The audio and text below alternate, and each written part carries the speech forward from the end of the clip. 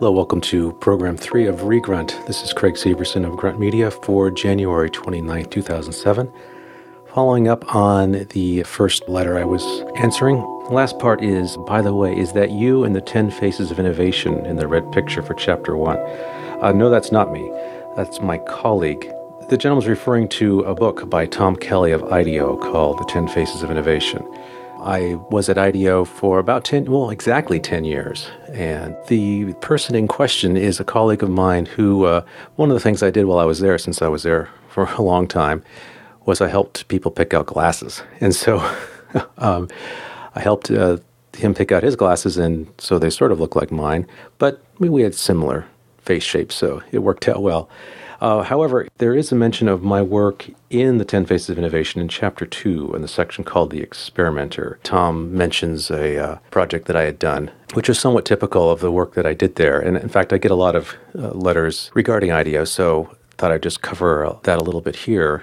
When I started with IDEO, I was doing just a bunch of different things. I'm not a designer by training, but I was doing a lot of computer work and database building and things like that. And then I noticed that as the company's strategy was moving towards doing project strategies or conceptual ideas, the ability to build a prototype for that was reduced, right? I mean, this is an industrial design firm historically, and so when you design something, it's great to make a model of it. And they had the most amazing model shop in the world, practically. It was truly one of the best.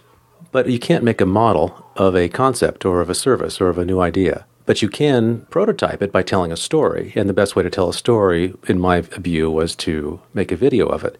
And desktop video at the time was just getting started. This was long before iMovie. And Final Cut, it was just about coming out. But it was affordable enough where we could take the risk. And I made the proposal to David Kelly, the head of IDEO at the time, saying, let me try this out. Let me tell these stories, make videos, because videos are easy to distribute within the company, and it'll really help bring to life some of these concepts and some of these ideas that we had. Put them into context, put them into a social and emotional and just a functional context. And so that was an initiative I started a long time ago, and it worked, and I grew that. Ran it for a good 8 years and had an absolutely marvelous time. It was quite an experience. And another questions people have is IDEO as cool as it is or as cool as it sounds? And I would have to say, yes, it is. The range of projects that one can work on there was pretty fascinating. And so it was a great experience. Also, I might point out there's another book that I would recommend for those of you who are interested in IDEO, and that's a new one by Bill Mogridge, who's the co-founder of IDEO, along with David Kelly and Mike Nuttall. Bill's book is called Designing Interactions, and it's an amazing compendium of interviews and research into all of the players who have been involved in the whole area of interaction design. Interaction design is a term that Bill actually coined, where he was realizing many, many years ago that a huge part of the experience for people in these new electronic devices would be the actual interaction, how the interactions flowed. So he was a definite pioneer in that. And this book has, if I remember, 48 or 49 interviews. It's quite extensive of a lot of the leaders who worked on some of the early stuff from Apple and even Xerox and even before, all the way up to the present with the guys from Google. And it's a great, great book. It's a wonderful project. I had the good fortune of helping Bill on this a little bit. I did a few of the interviews I helped record. They were done in the studio that I had at IDEO, or at least a lot of them were.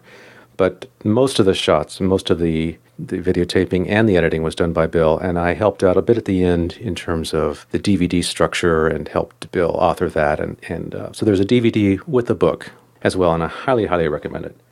You can find out more about Bill's and Tom's book at the websites with the appropriate .com edition, designinginteractions.com and 10facesofinnovation.com, spell out 10, T-E-N.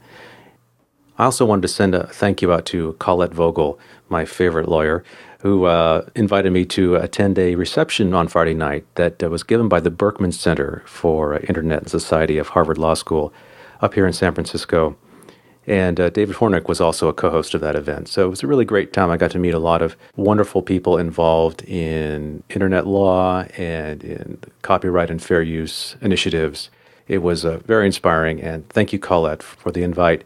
And Also want to point out to everyone to check out Colette's podcast. She just started one. It's called Rules for the Revolution, and you can find it at iTunes, and I highly recommend it. So that will do it for this installment. Thank you much, and I'll check back soon.